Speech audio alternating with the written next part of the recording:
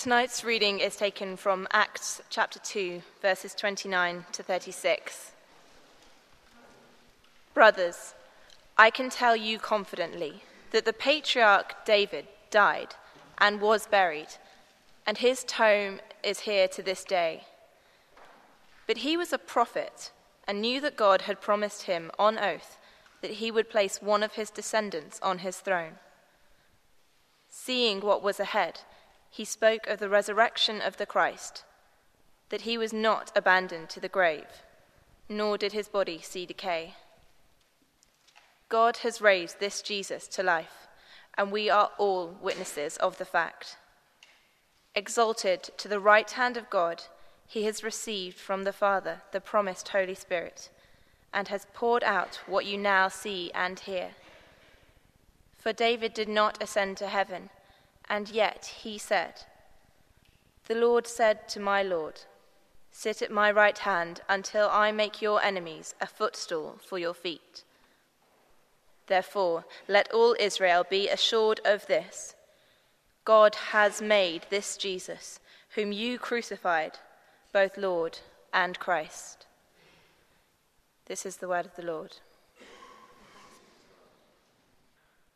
Happy Easter to everybody, and if you're feeling anything like me, you may feel it's been quite a long weekend. If you're a musician in this church, especially if you're a director of music, I think you're wilting by this stage, but it's been a great weekend, and I hope that just for these few minutes we can kind of just rejoice and celebrate the resurrection of Jesus afresh. I don't want so much to engage in a long and detailed sermon as to try and take you on a journey, the journey that Peter, whose first Christian sermon, some of which we've just heard Joe read to you, the journey that Peter must have gone on from the time when he first encountered Jesus to being able confidently to proclaim that message, the message of resurrection, and in due course to write 2 letters confirming how the resurrection of Jesus had changed his life. So we're going to go on a bit of a journey with the Apostle Peter, and if you're anything to do with Sago or Discuss, who have had to have me as their speaker on their away weekends, you'll know that I'm very keen on the Apostle Peter, and since getting back from holiday on Thursday, I've been really enjoying looking afresh at how his pathway to faith worked out. So let's just pray that we can learn from Peter's journey as we travel on our own. Father, we thank you for the astonishing transformation that occurred in this Galilean fisherman, who changed from being that hesitant, reluctant disciple, kind of dragged into it by his brother Andrew, to the powerful proclaimer at the risk of his own life on the day of Pentecost that Jesus had been raised to life. What an amazing change. And we also recognize that we too are on a journey and that you are working a transformation in us. Sometimes we seem to take a step forward, sometimes we seem to take 2 steps back, but always we know, because the gospel is true, that this work of transformation is going on. And I pray that you'd encourage us to be conformed to what you want us to be as we look at the scriptures tonight. Amen. So I want you to, 2 things really struck me. I've preached 2 sermons today. I've had to preach the sermon this evening on Acts chapter 2, and I've also preached at 8 o'clock this morning on Acts chapter 10. You might just like to turn to Acts chapter 10, because I'd never noticed until I prepared these 2 sermons how strikingly similar the 2 passages are. I'm just going to read Acts chapter 10 from verse 34. The first passage that Joe read is the first Christian sermon, Acts chapter 2 on the day of Pentecost. This is Peter in the house of the Gentile Roman centurion Cornelius, preaching to a small group in a home, not the thousands gathered in Jerusalem at the day of Pentecost. But I want you to notice 6 similarities, and I'm going to pull those out of the story in a moment. Peter began to speak. "I now realize how true it is that God does not show favoritism, but accepts men from every nation who fear him and do what is right. You know the message God sent to the people of Israel, telling the good news of peace through Jesus Christ, who is Lord of all. You know what has happened throughout Judea, beginning in Galilee, after the baptism that John preached, how God anointed Jesus of Nazareth with the Holy Spirit and power, and how he went about doing good and healing all who were under the power of the devil, because God was with him. We are witnesses of everything he did in the country of the Jews and in Jerusalem. They killed him by hanging him on a tree, but God raised him from the dead on the third day and caused him to be seen. He was not seen by all the people, but by witnesses whom God had already chosen, by us who ate and drank with him after he rose from the dead. He commanded us to preach to the people and to testify that he is the one whom God appointed as judge of the living and the dead. All the prophets testify about him that everyone who believes in him receives forgiveness of sins through his name. Now, I don't really mind whether you keep a finger in Acts chapter 10 or Acts chapter 2, and we're going to dip around a few of other of Peter's writings and one or two other Bible verses. But I think you'll see, and I hope you'll agree with me, that the six things, the six experiences or six processes that occur in David's life are in both sermons, one to the thousands and the other to a small group, and they explain how Peter came to see that the resurrection of Jesus is true, and not only true for him, but objectively true and the central point in human history, the crucial event. The first thing that I noticed as I looked at this was that he built his understanding of what had happened, the extraordinary events that he witnessed, on his religious background.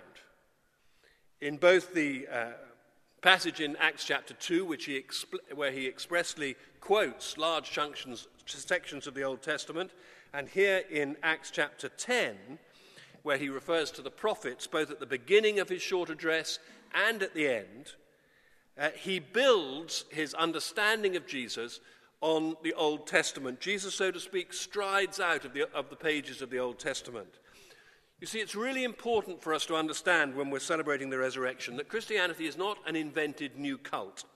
It's not some new religion that somehow came into existence in an extraordinary way in the first century and was like lots of other cults that come and go throughout history. No, Christianity is a continuum from the Old Testament. Indeed, it's right from the creation story itself, as we shall see in a moment. But Peter understood that. In his second letter, he says that the word of the prophets, that's the Old Testament prophets, has been made more certain in Jesus. He saw that Jesus is part of the biblical story, in fact, is the climax of the biblical story, and it's crucial as his starting point. He was, of course, a relatively uneducated, small businessman in Galilee with a fishing business, not really a professionally religious person at all, although no doubt he had been to the synagogue and was steeped in the Pentateuch, the first 5 books of the Old Testament. He clearly knew the story of David. We know that from Acts chapter 2, was very familiar with that, and he knew the writings of the prophets. And these things informed him as he thought about Jesus, and they should inform us too. We shouldn't ignore all that precedes Jesus in the Revelation. It's crucial to our understanding of what happens around the events of the resurrection. So that's the first point that I would make, that Peter builds his understanding of who Jesus is on what he has already learnt from the Old Testament. The second thing that clearly comes out in the sermon and in the little talk in Cornelius' house is that he observed the life of the man Jesus of Nazareth. He observed him carefully, and he saw that he was an extraordinary and unique individual. Most people think that Mark's gospel is sourced mainly by Peter, that Peter is the one to whom Mark went, and many of the stories in Mark's gospel seem to reflect Peter's input. And if you look closely at Mark's gospel, the first 8 chapters leading up to the remarkable moment on the road to Caesarea Philippi where Jesus turns to the disciples and says, "Who do men say that I am?" And they come up with various answers. And then he says to Peter, "Who do you say I am?" And Peter says, "You are the Christ, the Son of God, the Messiah." If you look carefully at Mark's gospel, you'll see that in those first 8 chapters, what is revealed is that Peter observes Jesus controlling, by his divine power, all the things that controlled Peter. He forgave sin. He raised people from the dead. He controlled the weather. He multiplied food. He healed the sick. He even healed Peter's mother-in-law. Mixed blessing, perhaps, but he did. And Peter was there, and he saw that extraordinary power was being demonstrated far, far more than he could possibly do himself. And here in these 2 talks, he points to that God has evidenced himself in the remarkable life of Jesus of Nazareth. Secondly, as he lived with Jesus for 3 years and walked with him and observed him and saw how he treated people, he saw not only that Jesus' power was divine, but that his character was good beyond anything that he had experienced before.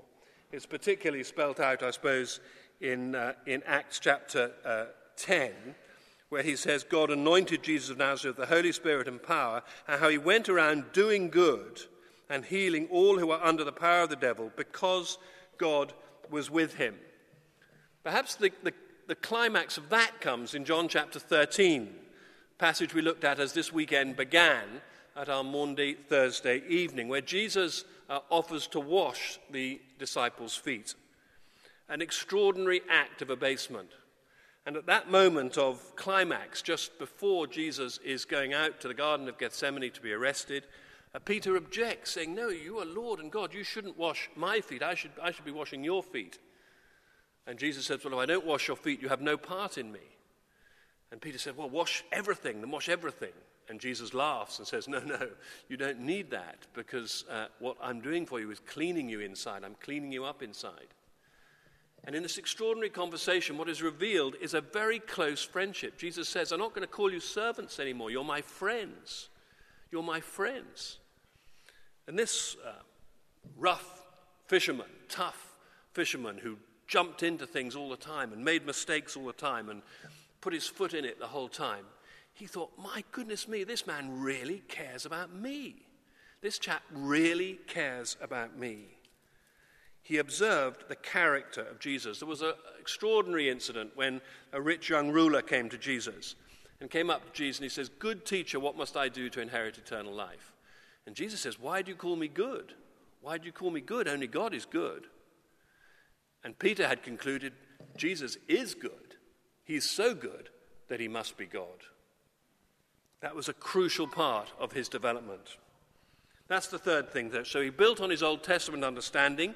He observed the power of Jesus, his divine power at work, and he saw that his character was authentic, that he was genuine, that he was good enough to be God. Fourthly, of course, he witnessed the crucifixion. He witnessed the crucifixion in a terrible state of collapse and defeat. You will all be very familiar with the fact that at the Last Supper, Jesus predicts that Peter will deny him 3 times before the cock crows. And we know, because the New Testament writers tell us with great frankness, there's no apology for Peter in the New Testament. We see him, warts and all. We see that he did deny Christ, even to powerless people, servant girls at the trial. He was afraid to stand up for Jesus. So he observes the crucifixion as a sniveling wreck of a man, a broken man, completely in despair with himself. And this is what he wrote in his letter when he thought years later about what he had witnessed on the cross. 2 things really come out of the first letter which strike me as quite extraordinary thing for him to write. For you know, he says in 1 Peter chapter 1, you know that it was not with perishable things such as silver or gold that you were redeemed from the empty way of life handed down to you from your forefathers. But you were redeemed with the precious blood of Christ, a lamb without blemish or defect. He was chosen before the creation of the world, but was revealed in these last times for your sake. Through him you believe in God, who raised him from the dead and glorified him. So your faith and hope are in God. Building on his Old Testament understanding of the sacrificial system, he had came to see that the incredibly insignificant death of Jesus and two other thieves outside Jerusalem 2,000 years ago, a little hiccup in history, something that would pass by almost unnoticed in the Roman Empire, that this was the ransom price being paid for your sin and for mine. That this was the sacrificial system of the Old Testament being fulfilled. It was never going to be necessary to sacrifice lambs or bulls or anything else again, because the once-for-all sacrifice had been made. And when he observed the crucifixion, this is what he saw. 1 Peter chapter 2, verse 23. When they hurled insults at him, he did not retaliate. When he suffered, he made no threats. Instead, he entrusted himself to him who judges justly. He himself bore our sins in his body on the tree, so that we might die to sins and live for righteousness. By his wounds you have been healed. For you were like sheep going astray, but now you have returned to the shepherd and overseer of your souls. Those are the words of this simple, uneducated Galilean fisherman. A remarkable transformation has occurred. He observed, he witnessed the crucifixion of Christ, and as he studied Scripture and as he thought about it over the years, as he tried to make sense of Paul's writings, which he found very difficult, which I find very encouraging, he gradually came to see that this was crucial for forgiveness, that this changed everything. So fourthly, he witnessed the crucifixion. Fifthly, he experienced and he saw. Both are very important words. He both experienced and saw the risen Christ. Comes out in both these passages that we've looked at from Acts, and he spells it out very plainly in his letter as well, again and again, that the resurrection was something that he experienced, that he witnessed, that he saw. He was there. He was one of those who ran to the tomb. He was there in the upper room. He was there on the beach when Jesus appeared to them. He experienced and saw the risen Christ. What an amazing and extraordinary thing that must be. I had a quick flick through the Times yesterday and came upon an article by John Polkinghorne. John Polkinghorne is what he is here. He sounds terribly grand. The Reverend Canon John Polkinghorne, KBE FRS, Professor of Mathematical Physics at Cambridge. And so he's quite a bright chap. In fact, he's a very bright chap, and he's also what's known as one of the Archbishop of Canterbury's 6 preachers. And I know him in that capacity, because believe it or not, I'm one of those as well. And in this article in the Times, this is what this extremely bright scientist says in arguing for the reasonableness of belief in the resurrection of Jesus, the very thing that Peter said he saw happened. I'm going to read a little bit of this because it's interesting. Some of you may have seen it in the paper yesterday. Yet we have all heard of Jesus, and he has been a powerfully influential figure for 2,000 years. Something happened to continue his story. All the writers of the New Testament believe that what happened was his resurrection from the dead that first Easter day. Can we today believe this strange, counterintuitive claim? Looking for the motivations for this belief requires a careful and scrupulous assessment of the evidence. Remember, he's a scientist. Here I can do no more than sketch the considerations that persuade me to bet my life on accepting the claim. The belief that within history a man should rise from death to lead a life of unending glory would have seemed as strange in the first century as it does to us today. Many Jews believed that at the end of history the dead would be raised, and there were stories of people who had emerged from apparent death for a further spell of life before finally dying, Lazarus, for instance. But that was resuscitation, not absolute resurrection. The claim that Jesus is a living Lord is quite different. The New Testament offers 2 lines of evidence. One line is the appearance stories, strangely varied, yet with a surprisingly persistent theme, then initially it was hard to recognize the risen Christ. I believe that this is a genuine historical reminiscence, indicating that these are not just a bunch of made-up tales constructed by a variety of early Christians. Then there are the empty tomb stories. If these were just concocted, why make women the discoverers when they were regarded as unreliable witnesses in the ancient world? How things have changed. Clearly, there is much more that needs to be said, but I hope I've said enough to show that a scientist, open to unexpected beliefs but stringent in demanding adequate motivation for them, can believe in the resurrection of Jesus, the fundamental pivot on which Christian belief turns.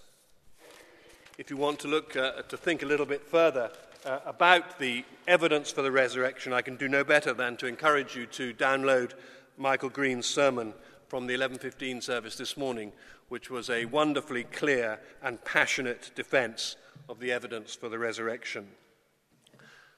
The fifth signpost on Peter's journey to absolute convinced faith is, of course, his experience of the risen Christ.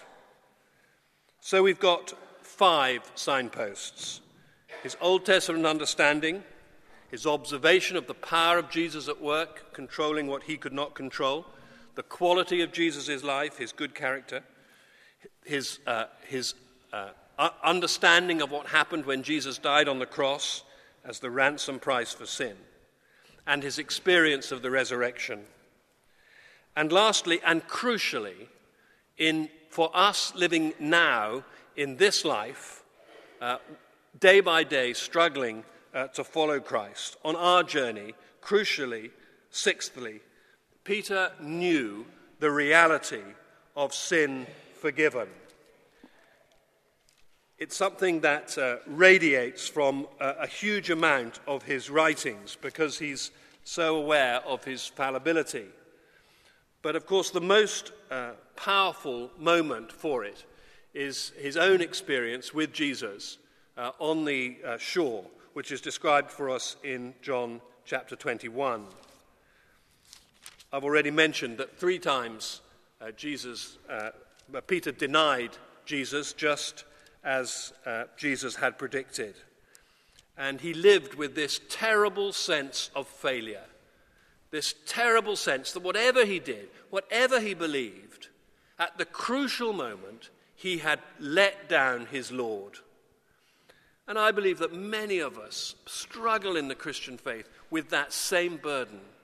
We simply think we're not good enough. We failed again and again at the crucial moment. What hope can there be for us when our Christian lives are such a disappointment to us? How disappointed God must be with us. How disappointed Jesus, the risen Jesus, must be with me, Peter must have thought as he saw him again and again. You see, he was beginning to understand it all, but he was also beginning to understand himself. I'm useless. I'm useless. I'm not worthy of this wonderful Lord who can't even be held by death.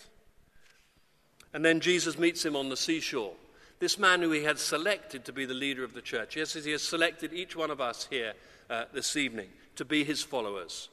He had picked him out, as he has picked out you, and as he has picked out me with all our flaws.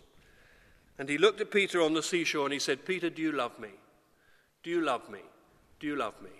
Not, Peter, you denied me. Peter, you denied me. Peter, you denied me. That's what we do. That's what we do to one another. We hammer the nails into each other. But that's not how Jesus treated Peter. Do you love me? And Peter really loved Jesus. He just was useless at doing it. Do you love me? Do you love me? Yes, Lord, you know I love you.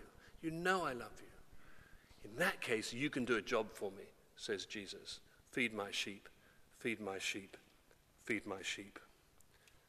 You see, what Peter had come to see sixthly, the sixth crucial signpost, is that Jesus forgives.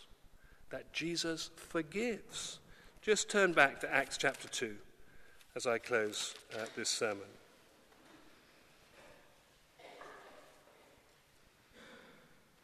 Look at the end of the sermon. Let all Israel be assured, verse 36, that God has made this Jesus, whom you crucified, both Lord and Christ. When the people heard this, they were cut to the heart and said to Peter and the apostles, brothers, what shall we do? And Peter replied, I think you better do what I did. You better do what I did. This had never happened before. He had never preached a sermon before. This is a complete panic moment when he's preaching to a load of unconverted people and they all say they want to become Christians. He hasn't a clue what to do. And you think, well, what did I do? What did I do? Because I was such a failure. I denied him 3 times. He says, repent and be baptized, every one of you, in the name of Jesus, for the forgiveness of your sins, and you will receive the gift of the Holy Spirit. The promise is for you as it was for me, and for your children, and for your children's children, and for everybody who's living in North Oxford in 2009. The promise is for you, for those who are far off. Repent. Turn away from thinking you can manage things on your own, that you've got it all sussed. Turn away from that and recognize that in Jesus, history's been fulfilled. In history, power of God has been revealed. In Jesus, a quality of life has stepped on this planet that will never be equaled again. In Jesus, the price for sin has been paid. The curse has been lifted from mankind. In Jesus, death has been defeated. And in Jesus, forgiveness is offered to us all. He says, receive it. Receive it. Don't say no to it any longer. And you can be transformed.